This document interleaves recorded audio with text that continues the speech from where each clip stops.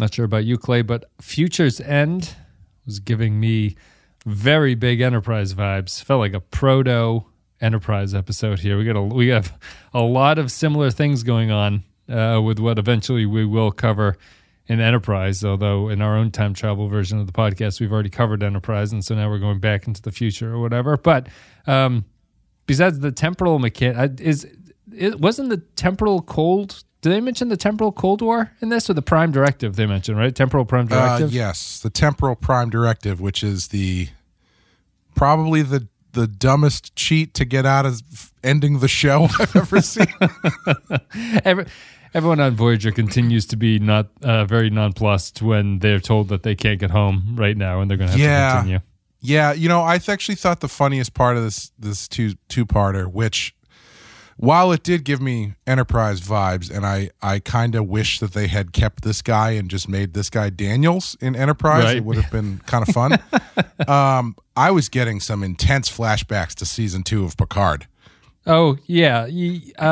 Yes. I guess that's you've almost shocked me into reminding me, like, I thought this was a really linchpinny, if that's the right word, episode for the franchise. I felt like I could see the past and the future right in front of me in a very thematic way. Yes, actually almost literally split by episodes, which I would like to get into. But I was going to say, I thought the funniest part was when Janeway, seemingly completely oblivious to her own past, was like, I just never wanted to get into these time travel shenanigans, and now I'm finally here. And I'm like, it's happened at least 3 times. Yeah. It's the... Remember when you died once? More than your once? Doppelganger appeared in a different version. Remember when you were part of like an eco-terrorism thing? Yep. Or that Romulan that could have sent you home was from 20 years in the past. Yeah. All that stuff. Yeah, the... Well, maybe we'll get into it. Let me read all these blurbs. There's a lot of blurbs to get through. This is Future's End, which is the 8th and 9th episodes of the 3rd season of Star Trek Voyager. We're going to be covering it in one podcast, this doubleheader, as we usually do when there is a 2-parter within a season. Came out on November 6, 1996. The first part did, anyway. Arc is one of 3 of the Future's End arc. Interesting. Oh, boy. Written by Brandon Braga and Joe Menosky, directed by David Livingston, in-universe date 50312.5, which is 2373. Also 1996, sweet, and 1967, less sweet. After encountering... So, if this is... Do both of these episodes count as part 1 of 3, or is part 1, part 2, and then there's part the third 3 to be determined, yeah. Okay, when they just bring it up casually in conversation. Yes, I think so. I think Ensign Kim is going to mention this in the season finale or something. After encountering a Federation time ship from the future, Voyager is sent back to 20th century Earth. Future's End Part 2 is the 9th episode. It came out the 13th of November, 1996. 2 of 3 in the Future's End arc, written by Brandon Braga and Joe Menosky, directed by Cliff Bole, in universe date 50312.5, which is 2373, and only 1996. It didn't go to 67. In Part 2, Janeway tries to prevent Henry Starling, which is a great name, from launching the time ship without altering the past. Where do we want to start with this one? I want to start by asking why this is the only story they know how to tell when they go back to the present time. You mean as in 1996, the present time of the production? Yes. Yeah. So to talk about what you're saying, you're seeing the past and the future. The first half of this just felt like a rehash for the millionth time of Star Trek 4.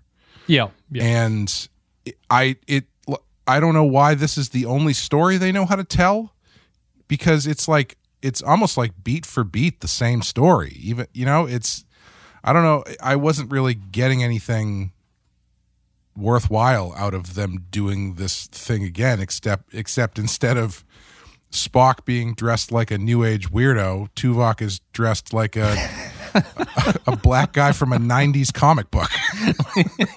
he's very with a little bit of bagginess. Yeah, it's it's not 1984 or whenever Voyage Home came out. It is 1996. Clearly, that was my my big thing from I didn't really like this 2-parter at all. So my big thing with the first one was that it's very hard to tell if they're parodying 90s fashion or if this was what things were like in 1996 in LA. Yeah. It's so difficult.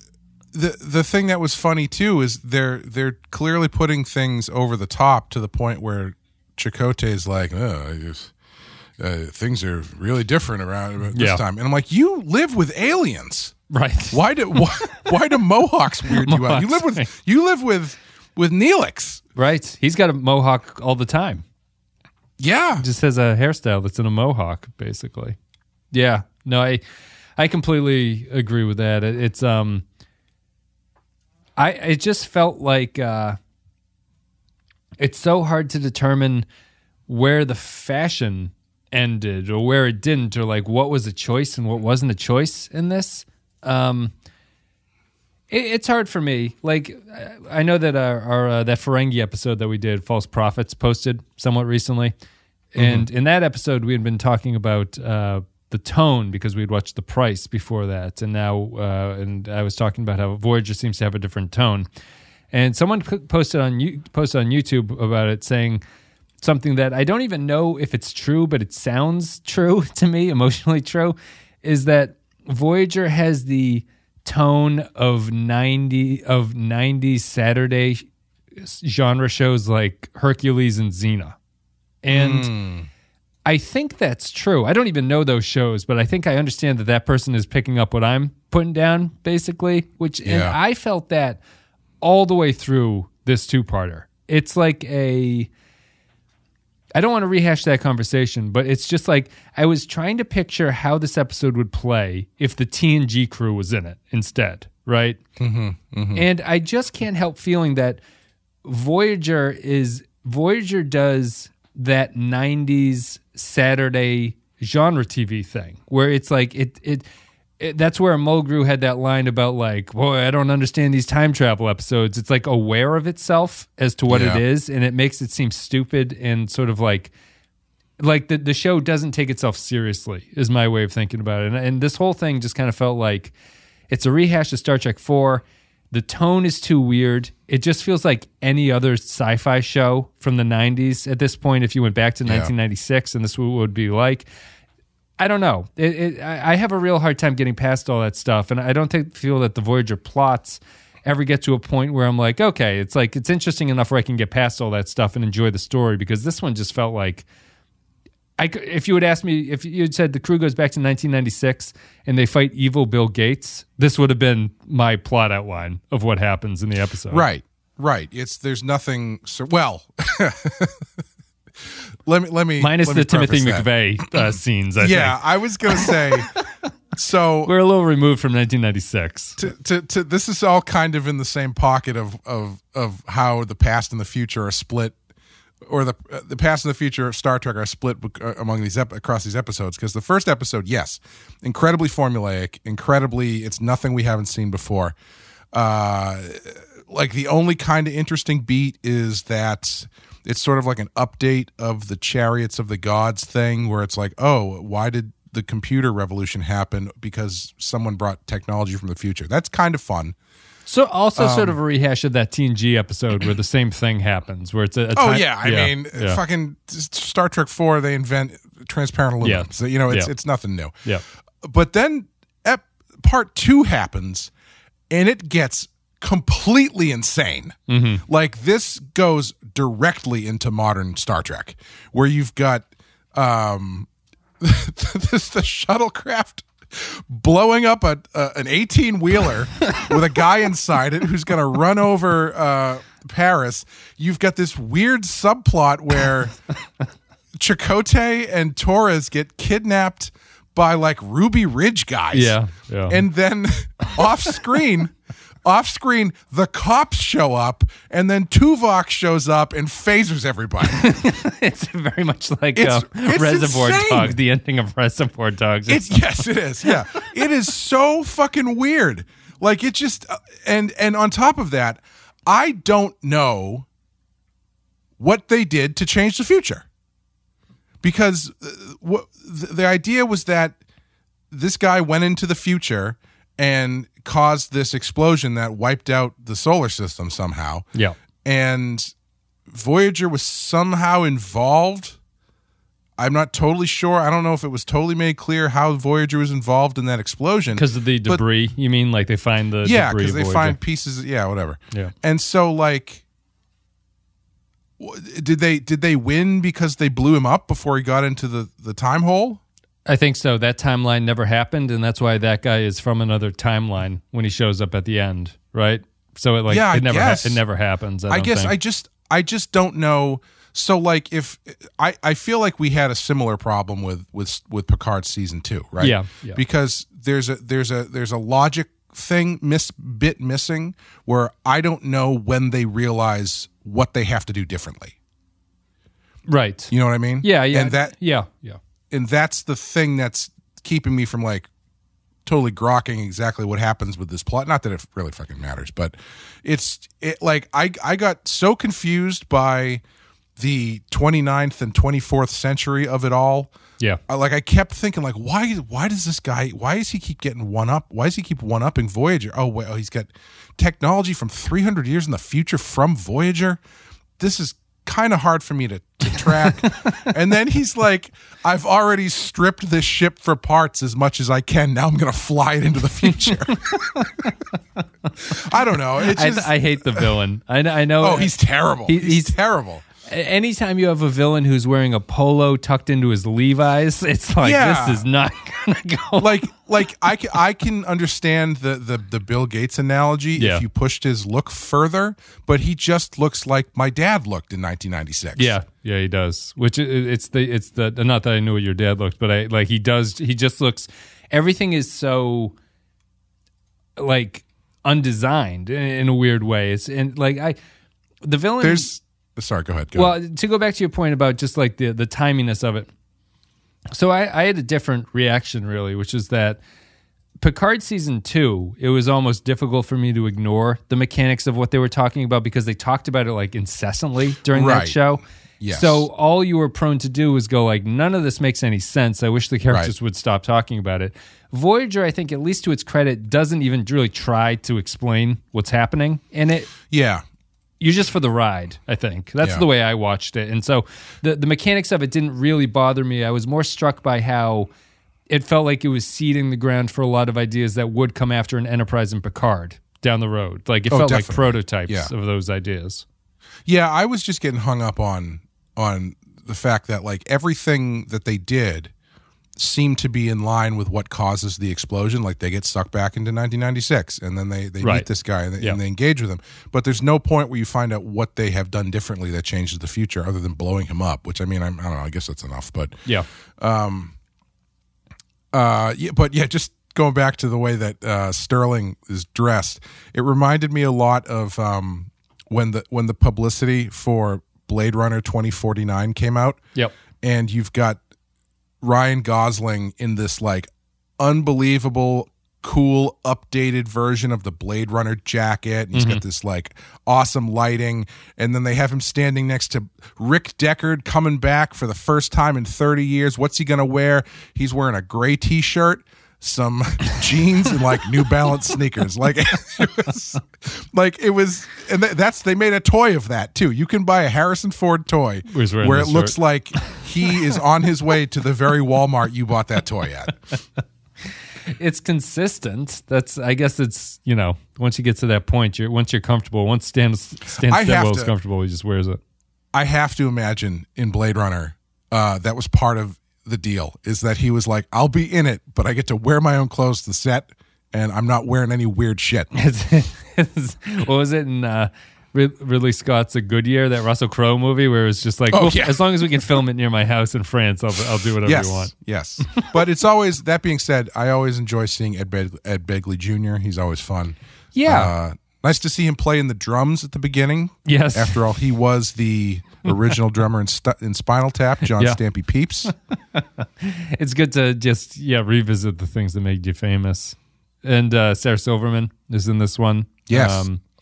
Sarah Silverman definitely given a performance. Yeah. And dressed the way that all women on TV were dressed in the 90s, which is that they were not allowed to wear shirts that reached their belts. All the better for us. No underboob, unfortunately, unlike False Prophets in this one. It's just a tight T-shirt. Yeah, it's all fine.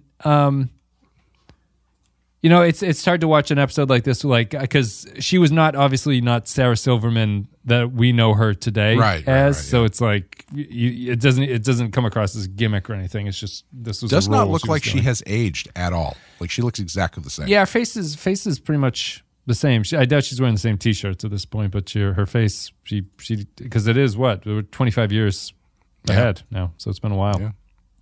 Yeah. I thought. What is there to really say about this one? Like it's kind of a jumble conversation, but it's like the ending is another underwhelming. Like they just shot him with a photon torpedo. Yeah, I thought that was funny. He goes, "Oh shit!" and then he gets he was like, "Oh."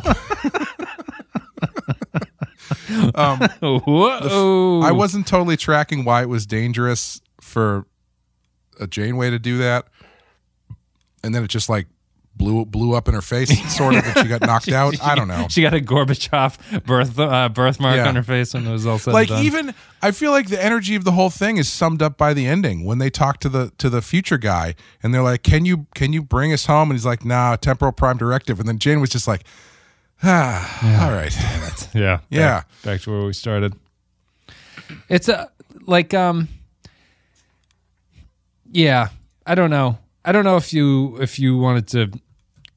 I'm just sort of stuck on it. Like now that I've noticed this tone thing, I have a really hard time with the show, and I don't know what the solution is. It's just like to rehash it. It's just like TNG felt artificial, but its artificialness is what kind of gave it like a little charm to it. Sure. And Voyager is just like. You got like Tuvok in a do-rag and Tom Paris wearing like a wife beater and they're walking around. And it's the weirdest group of people. It's just, none of it is like, I don't even feel, Tuvok is sort of bound to act like Tuvok, but I felt like no one when they got to the planet was continuing to act like a Starfleet officer anymore. It all felt like... The most interesting thing about it is about the way that they act is this: it has continued this trend of Chakotay being willing to peace out and stay wherever he is at the drop of a fucking hat. Yeah, like in this, like he just starts talking about like, did you ever think about staying in 1996, Torres? And she's like, I'm a Klingon. No.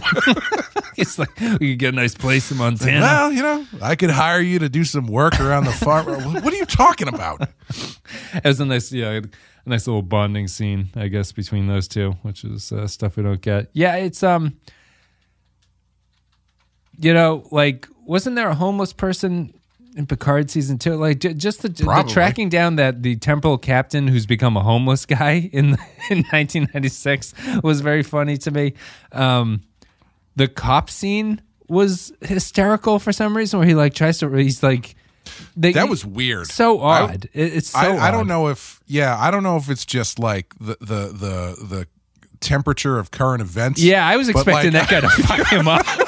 I thought they were going to shoot him. Yes, I thought the cops were going to shoot him and kill him. And like I'm doing the math in my head where it's like, well, I mean, I can see it in the mid '90s, maybe that they do that, and it's not quite as incendiary as it is now. But I mean, there's also, Rodney King. Rodney King was a couple years before this. Yeah, I mean, I was trying when they got to the thing with the survivalist guys. I was like, wasn't Oklahoma City like right around this time? And it was the year before. Yeah, it's all.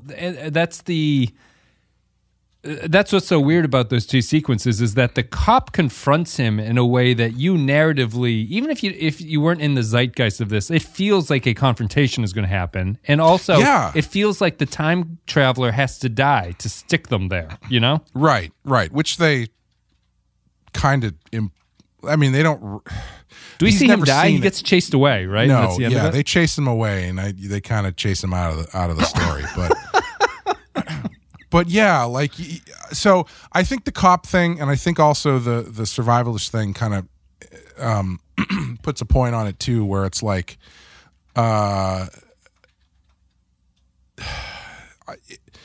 They wanted this to Picard be a season- 4-episode arc, if that helps you understand what's Jesus. going on. Jesus Christ. Yeah. That's literally season 2 of Picard. Yeah. It doesn't do what Picard was trying to do and failed at, which is add some sort of relevance to the story and like the overall morality and juxtaposition of future people in the past. That's not there in this, and I think that's what makes everything feel so weird, because like the cops show up, almost interact aggressively with this guy, and Janeway and Chakotay act like two rich white people who don't who are want to just deal trying with to the buy, cops. trying to score some dope or something off Yeah, this guy. they're trying to buy drugs off the homeless guy, and they're just like, I don't know who this guy. Like, they don't even talk to them. No. The cop does not even address them. Right. And so, like, and it's this thing where it's like, there's nothing in this where any of these people from the future are taken aback by anything that's going on in this period of time. Like, there's no social commentary whatsoever. No, they're actually more interested in the Voyager specialty, which is that the technology is the most interesting thing to them.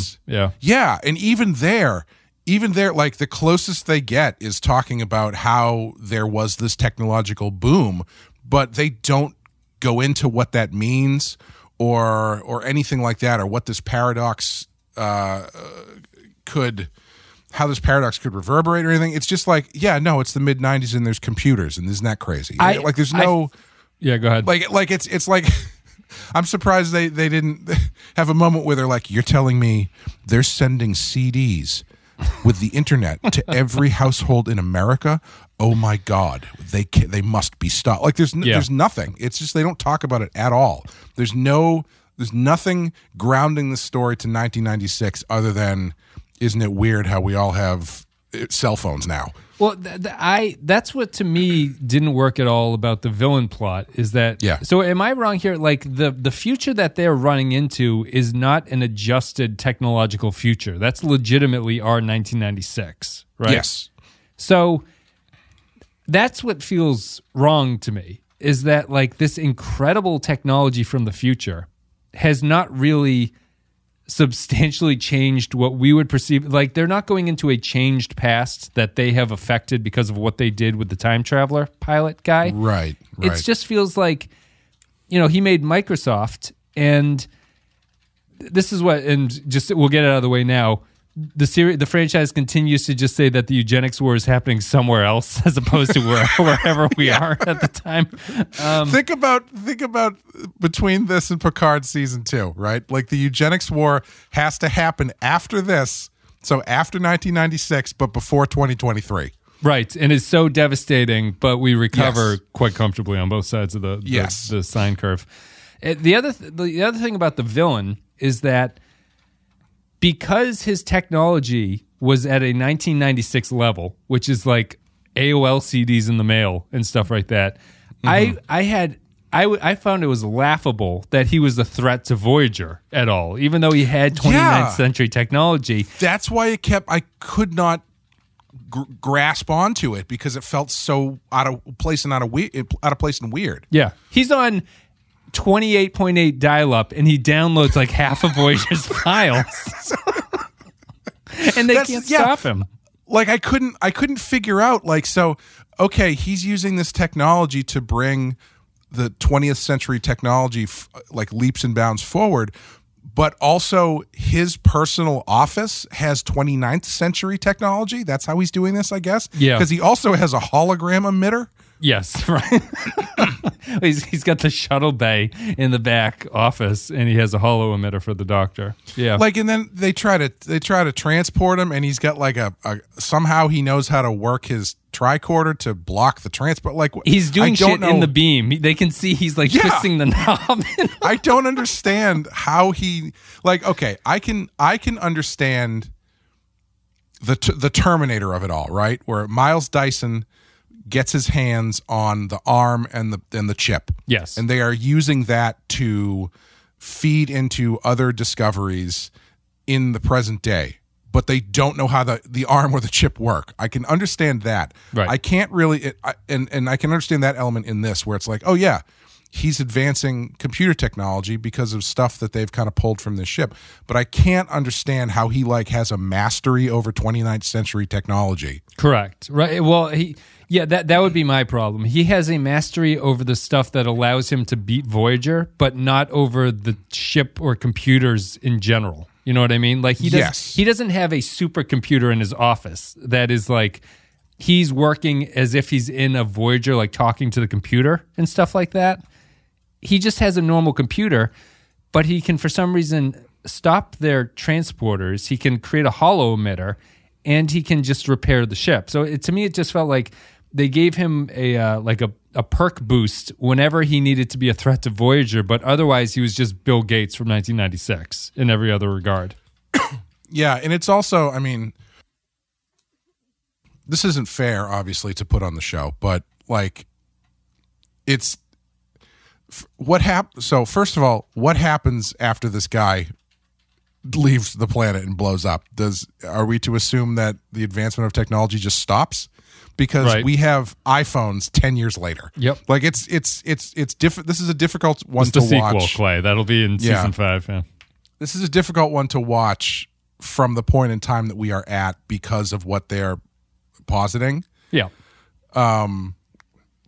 Like the chariots of the gods element, like that thing in its original form, quote unquote, makes sense because it's like, yeah, man, we don't know how they built the pyramids, and then like they never did anything like that again afterwards. Right. You know, it's like, oh, the technology or the methods were lost to time because they were born from extraterrestrial means. Yeah. But this one, it's like, no, it's like phones get better. Like right. There's, I don't know. It doesn't work unless it was like, yeah, in 1996, everybody had teleporters, and then all of a sudden in 1998, they were gone and we don't know what happened. Yeah. Like it's very, maybe I'm being too hard on this. I don't know. But it's a weird, it was distracting. This is a weird episode. Yeah. Like, so so like computers obviously existed in 67 when he found it, but this guy was some hippie in the woods who finds this technology, and apparently no one asks him to explain how he developed this or anything like that. Like, where did this come from? How do you use it? It was just it's so uneven. And that's why I think that if they had altered the past, where they get back there and they're like, oh my God, we weren't supposed to have iPhones in 1996. Like, what has happened to the timeline or whatever? Maybe that would be a little bit more interesting, and it would give you a feasible villain who could be technologically advanced enough to challenge Voyager at that point. Then you get into Picard season 2 territory, because if you go back to 1996 and they have like FiOS fiber optic cable or whatever, then you have to go back even further to prevent them from getting it. So it just complicates things. I see what you mean. Yeah. It complicates to reset things. the timeline. You can't break it after the point. Yeah. Right. You know, you have to go back to when Biff gets the almanac. Yeah. So it makes it more complicated, but and this clearly, I mean, like, I think this one was definitely a let's just have some fun in the 20th century kind of episode. Like, it's probably not meant to be thought about as critically as we're doing, but this Voyager Voyager seems to be doing a lot of let's just have fun episodes. That's the thing that's so strange about this show is it's let's just kind of have fun, don't worry about it episodes that are just dripping in technobabble trying to justify the crazy stupid shit they're doing. Like, it's like they're trying to make it seem like it's important by talking crazy nonsense on top of it, but otherwise it's just like, yeah, what if Tom Paris just like is really into B movies for a while, and it's like, okay, cool, excellent, worth the time. Not even, that relationship doesn't even really go anywhere ultimately. That, man, okay. Talk about like formulaic, we just got to write something dialogue at the end, when Paris is about to leave and he and Sarah Silverman have their moment and he says, I've never met anyone quite like you. I was like, give me a fucking break, guy. She's like, why? Because she likes Roger Corman movies. Like, Yep. She's an she's an astronomer or whatever she is. Yeah. yeah, like there's no like grand love story here or anything. No. And there wasn't even a moment where she was like, "Can I go with you?" or anything. You know, like I kept waiting for that element of it, but that never comes up. Like he never tells her what's going on. So I don't know. There wasn't really anything. She was basically just there to drive them around for 2 hours. Yeah. I was mostly impressed by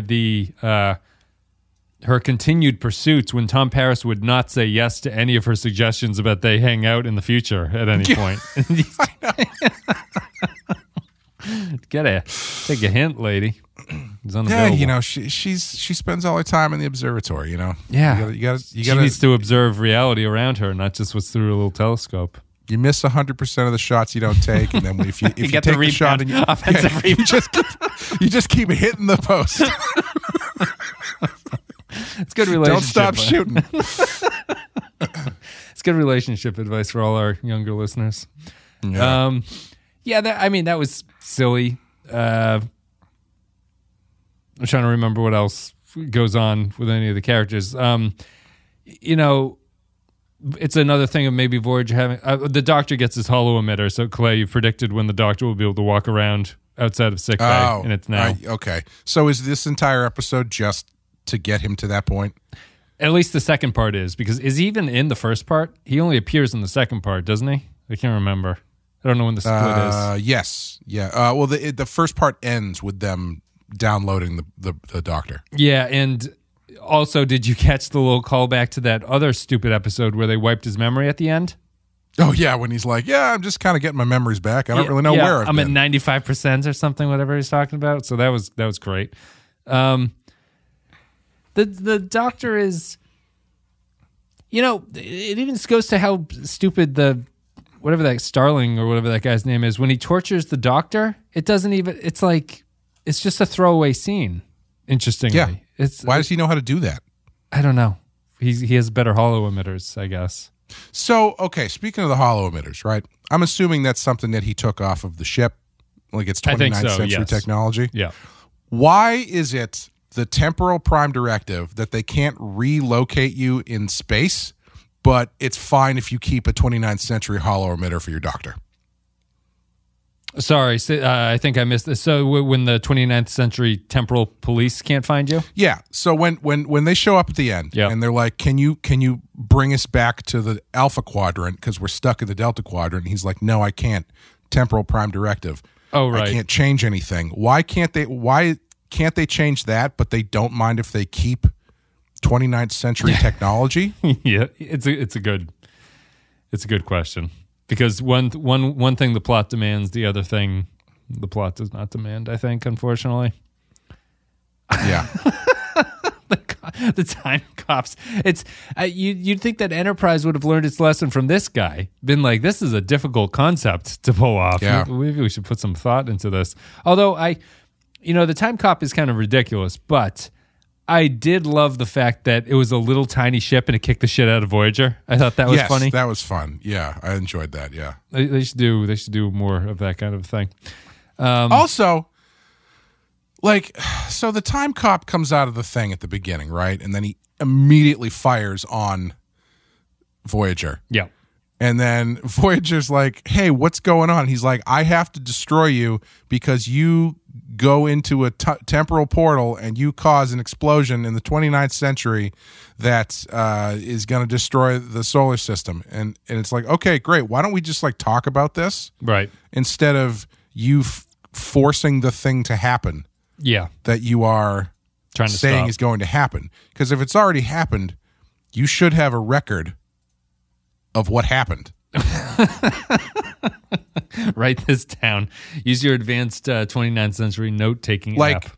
Shouldn't you have record of this Starling guy and how all of a sudden he jumped technology up by leaps and bounds in the mid-90s and then disappeared when he flew into space? Well, then it goes to the timeline. Then it goes to the problem of, did that timeline ever exist because Voyager never allowed it to exist for that guy in the future? You know what I mean?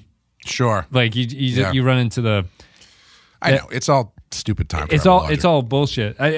Just to beat my favorite horse about the tone, I could not imagine a TNG or DS9 episode where the ship getting sucked into the vortex looks like it does in this episode where Voyager gets sucked into the vortex.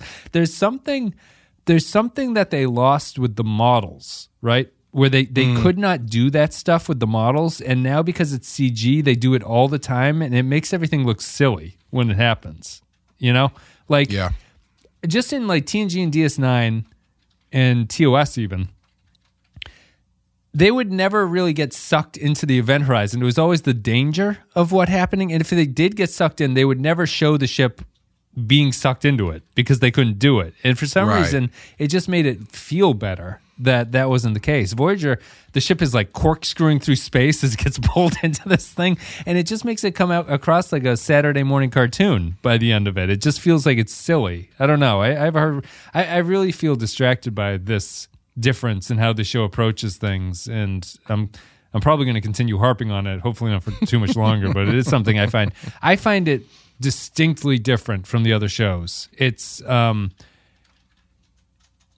like Amy watched this one with me where she was reading, and she would kind of look up from her book. When she ended, she's like, the only thing that's serious about this show is the theme song. And I was like, it's true. The theme song is too good for the show, interestingly. It like implies this sort of like grandiose adventure, and the episodes themselves are just kind of silly. Yeah, it's they need like the Lower Decks theme song for this or something. Yes. Although even, part of the joke is that the Lower Decks theme song is overly, dramatic to go with the silliness of what the show is. They're going through a lot of dramatic shit in the opening credits of Lower Decks. There's Borg attacks. Right. And, yeah. But it's a very strange tone. Jeans and a polo. That's what this tone is. Jeans and a polo. And a pinball machine. Although Ed Begley pulling off some lines while not letting that pinball get past his paddles was excellent. I was very, very impressed by his pinball ability. He's better at pinball than Janeway is at future tennis. I would have the redneck Ruby Ridge militiamen scene was completely pointless, but I wanted to see more of it anyway. Yeah, I kind of find that. I found that stuff. So that was something where I was like, oh, this is kind of interesting. I don't know why the hell it's in this episode at this point. Yeah. Just so that Chakotay can talk about, listen, I was a rebel once too. And so that slapped the shit out of him. That's actually, I was like, oh, that's kind of an interesting idea. Putting a Maquis guy in the same room with like a domestic terrorist type. Right, to really highlight century. Yeah, what he potentially did as a Maquis. Yeah, like that. That's actually, I would be interested in a whole episode of that.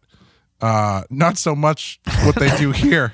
Does the guy say "Come on, men" when they're like running down the stairs? He says like "Come on, men," and then he stands with the machine gun next to the door. Yeah, and has the arguably the greatest line delivery in Star Trek history, which is when there's a commotion outside, and one of them goes, "What's going on?" And the guy goes, "I don't know. It's a black man and some bald guy."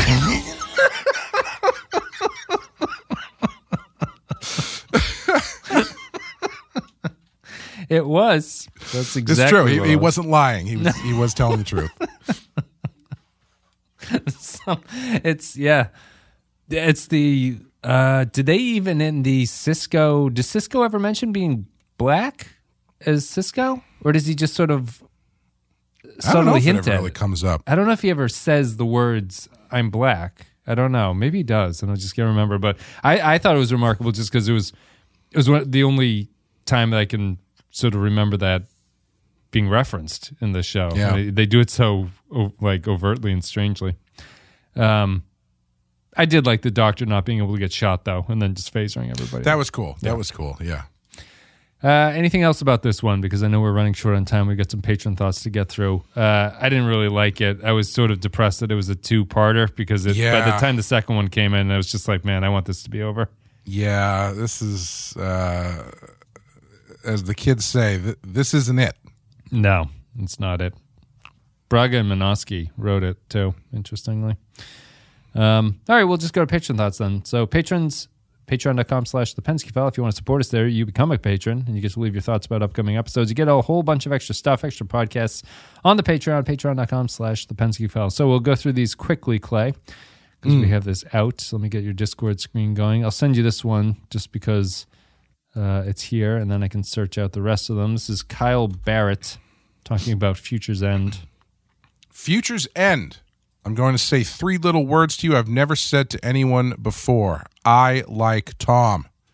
For the first time in the series, Tom Paris truly works as a character now that he's in his element, being charming in a natural way rather than sleazy, and knowledgeable without a whiff of arrogance.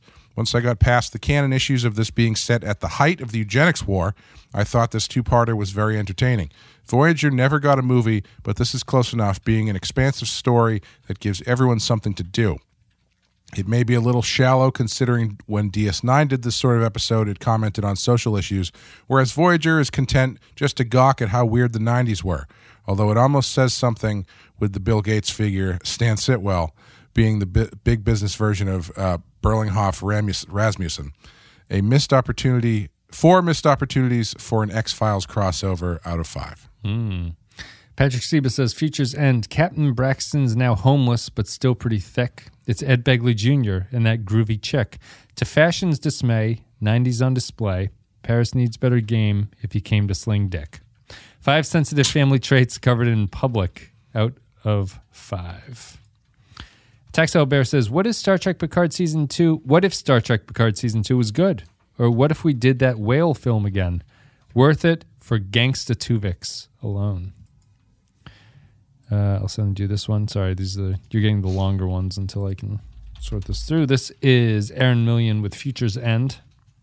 Future's End. Of the 2 episodes, the first one seems stronger to me. I thought the second one suffers from too many plots going at once.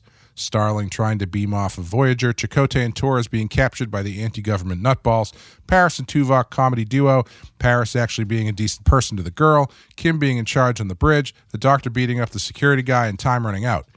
It felt like the extremist and anti-government story was shoehorned in, possibly a reaction to the 1995 Oklahoma City bombing, but it didn't lead anywhere other than it was cool to see the doctor phaser both idiots into unconsciousness. It was nice to see the doctor out and about, but otherwise this smacked of, we need an episode to take place in 20th or 21st century Earth, just like TOS, TNG, Picard's Dixon Hill program, and Deep Space Nine. And unlike DS9, no social statement was really made. 3 stolen time ships out of 5. Man, to talk about like how this is a vision of like future Star Trek. Yeah. I could not believe how off the chain the violence was in this. Like they're just there's a phaser fight in front of the observatory in broad daylight, and then like I said before, the shuttlecraft comes down and just blows the shit out of that 18-wheeler and kills a dude indiscriminately. Paris shoots the back wheel of the semi, doesn't he? Yeah. With his phaser. Yeah, and then they blow that guy up. They blow Stan Sitwell up with a photon torpedo. Like it was, it felt more like modern Star Trek, where it's like Doctor got tortured too. Yeah, the doctor got tortured. There's a shootout we don't see off screen at the Ruby Ridge place. Yep.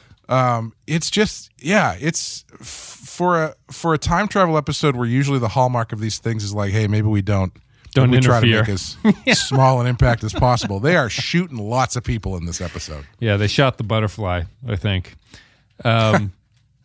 Yeah, you've just reminded me. I completely agree with all of that. But it was it wasn't the grimy violence that we're used to from modern Star Trek. It was just this weird 90s version of violence. It all was very awkward. Like especially the 18-wheeler thing at the end felt like it was like, well, we've got nothing else for the finale of this show. We got to blow something up. Yeah.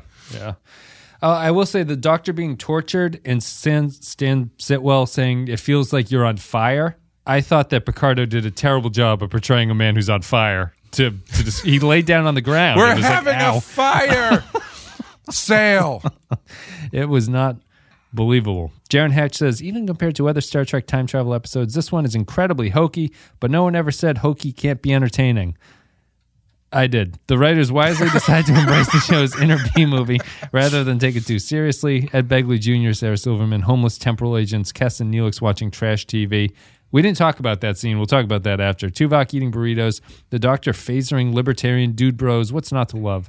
I guess I don't love that the show is starting to feel like Gilligan's Island. The wacky, outlandish hijinks that should get them home, but invariably keep them stranded. But you take what you can get with Voyager.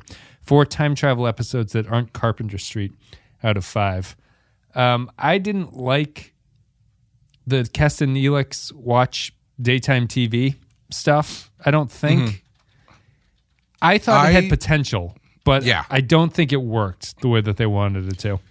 I liked the potential of it, but I was kind of wishing that it became like a running gag that every time they cut back, more people were watching it. Yes, yeah, that would be good. It was a little bit too on the nose with you, like, who would just sit and watch a TV show like this where you have no interaction? It's like, well, you're used to the holodeck, but people like to do this and watch inane shit on TV just like they're doing now. It's that kind of thing. If you're going to set it up with that clear of a line, you have to pay it off by having Harry Kim do that and having everybody else on the ship who shouldn't think this stuff is interesting, just like at rapt attention about as the world turns or whatever.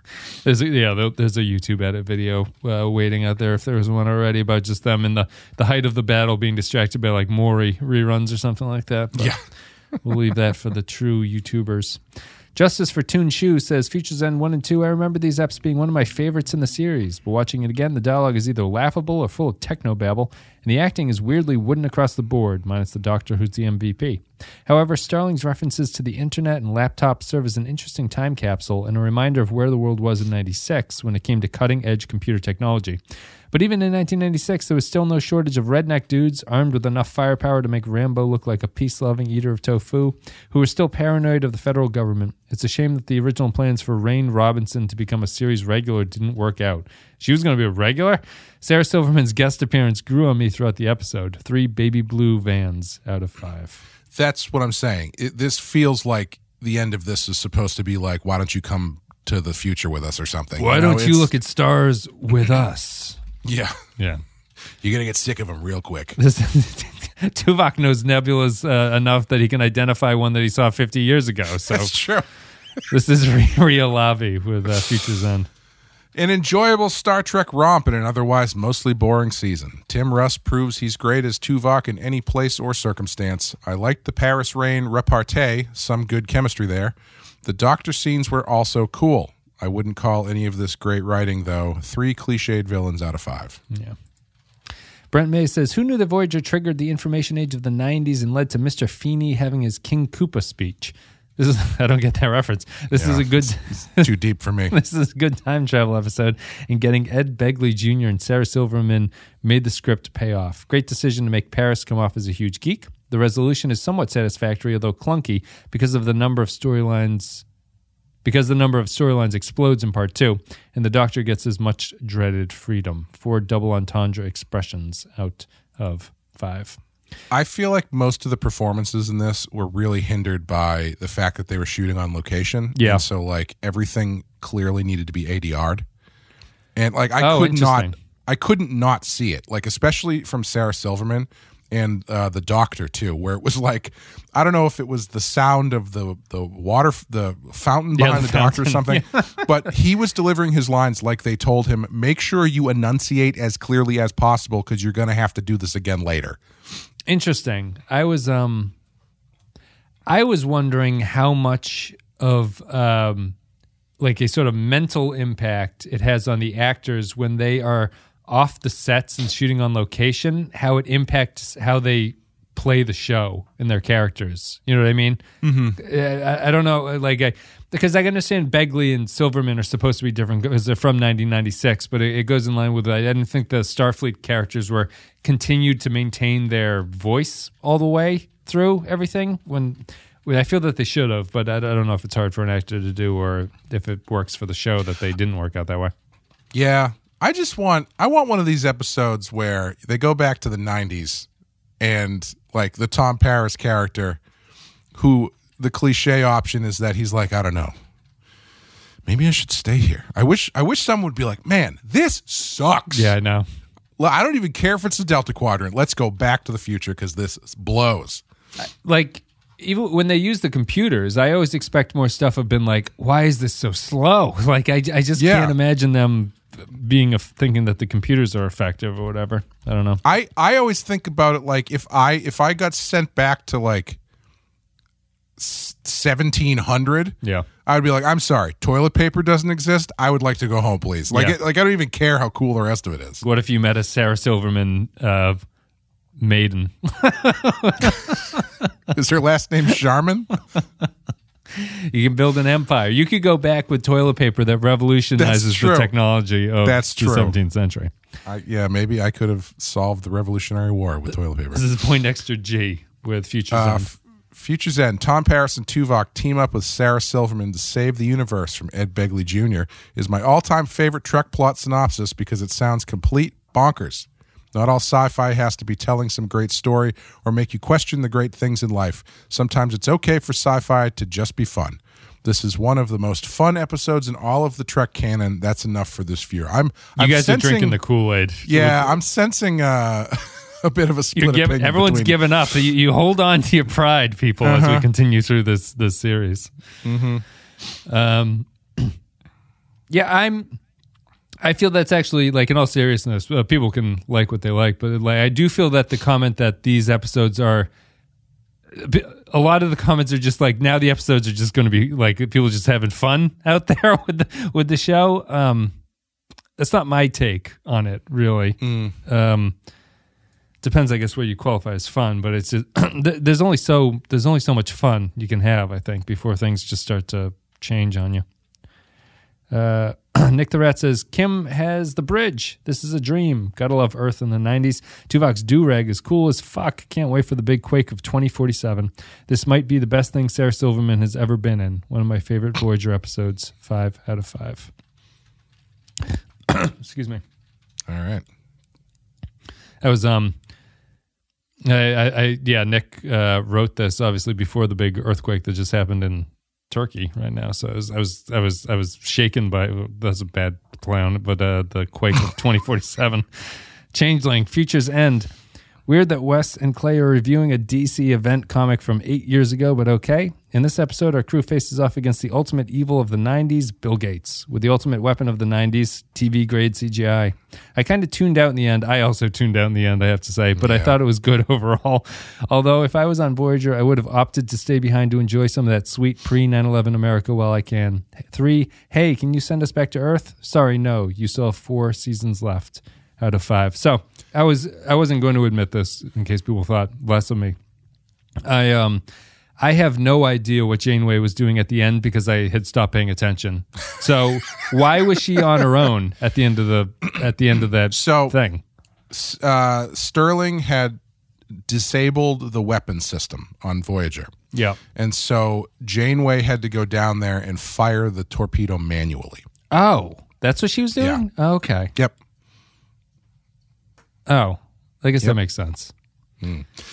You know, I was just thinking, like, it's such an odd time in popular history, the mid-90s, because you get these jokes. Like, I feel like the Bill Gates of it all is very similar to there's a Simpsons joke where I believe it's the Lollapalooza episode where Homer is talking to this, like, disaffected Gen Xer, and he makes a reference to Apple computers, and the kid goes, "What computers?"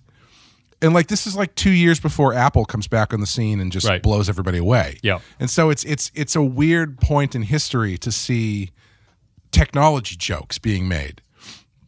Right. Because you're on the cusp of actual modern technology in the 90s, you know? Yeah. So for them to think it's impressive, like, because when I got AOL in the 7th grade. How old would I would have? So that would have been 96-ish, I guess, around there or something around there.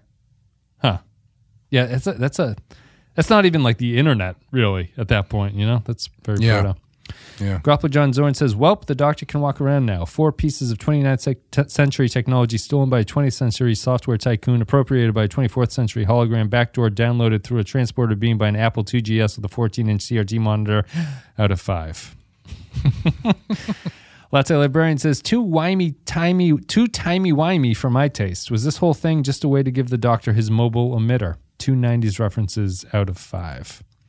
Artorius says, from apocalypse cults to corporate short-sightedness, this has everything in modern America, even the current LA homelessness problem. There's only one guy.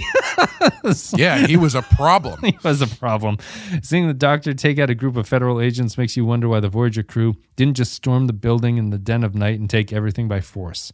On a side note, on January 16th, a Korean THAD launcher shot down a UFO.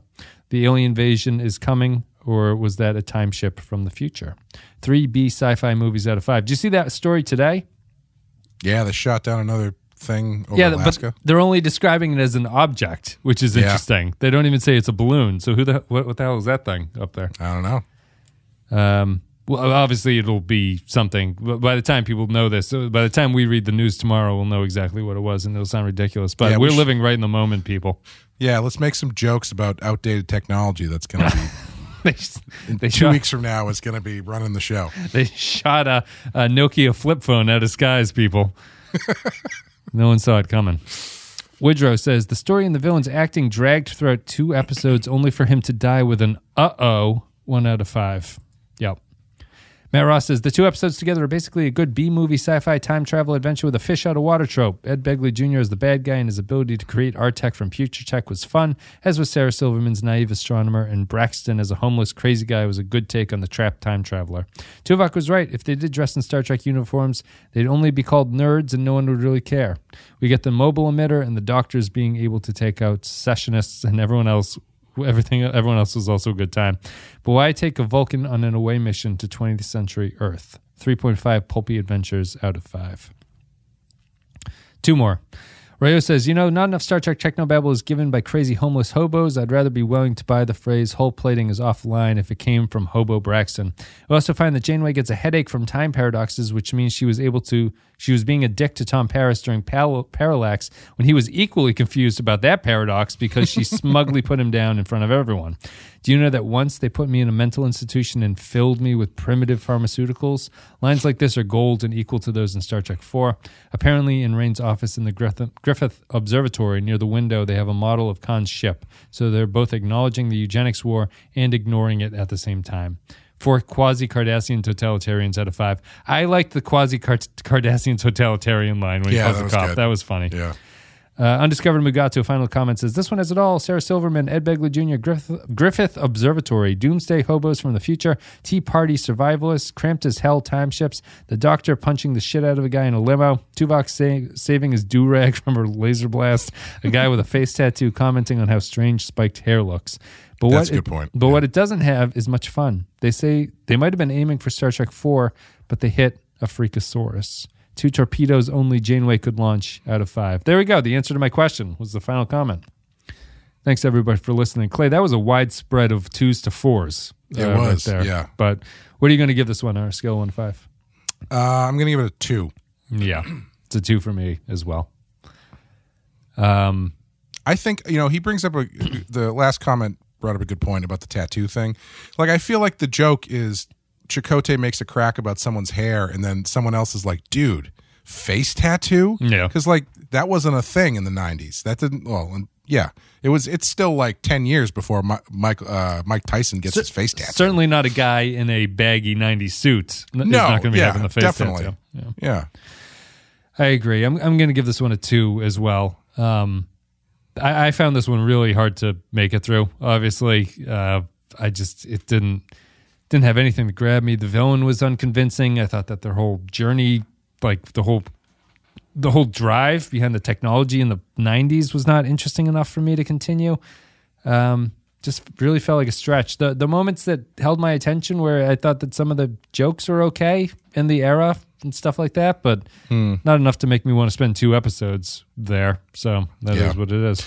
Yeah, I kind of I found myself thinking towards the end of it, this does feel like it could have been a movie, but it's like it's just not up to snuff for it to be that. Right, it would be a terrible movie.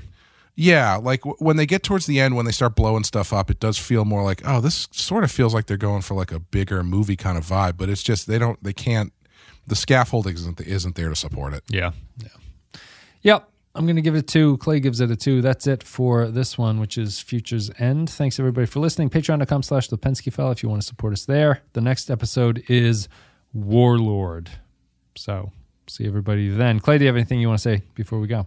Check out all the other things that are happening, like the Badass Podcast and Rotten Horror Picture Show, and follow us on Patreon, where we're covering Video Nasties, the nastiest videos conservative Britain ever witnessed, or I guess didn't witness because they were illegal. Yeah. What's the earliest Video Nasty you're doing? Like, what year did it come out? I think we're well, one of them is Last House on the Left, which is Wes Craven's first movie, and that's got to be 79. Okay. 78. It's probably 79. That's the thing, is these movies, they were released in the theaters, but it was the fact that when they were put on video, that's when they got dinged. Too accessible to the public. Yeah. So, like, Last House on the Left might not have gotten dinged for 5 years, you know? Right. After it came out in theaters. Yeah. Yeah, that makes sense. Thanks to everybody for listening to this one. We are done. We'll be back with Warlord. See ya.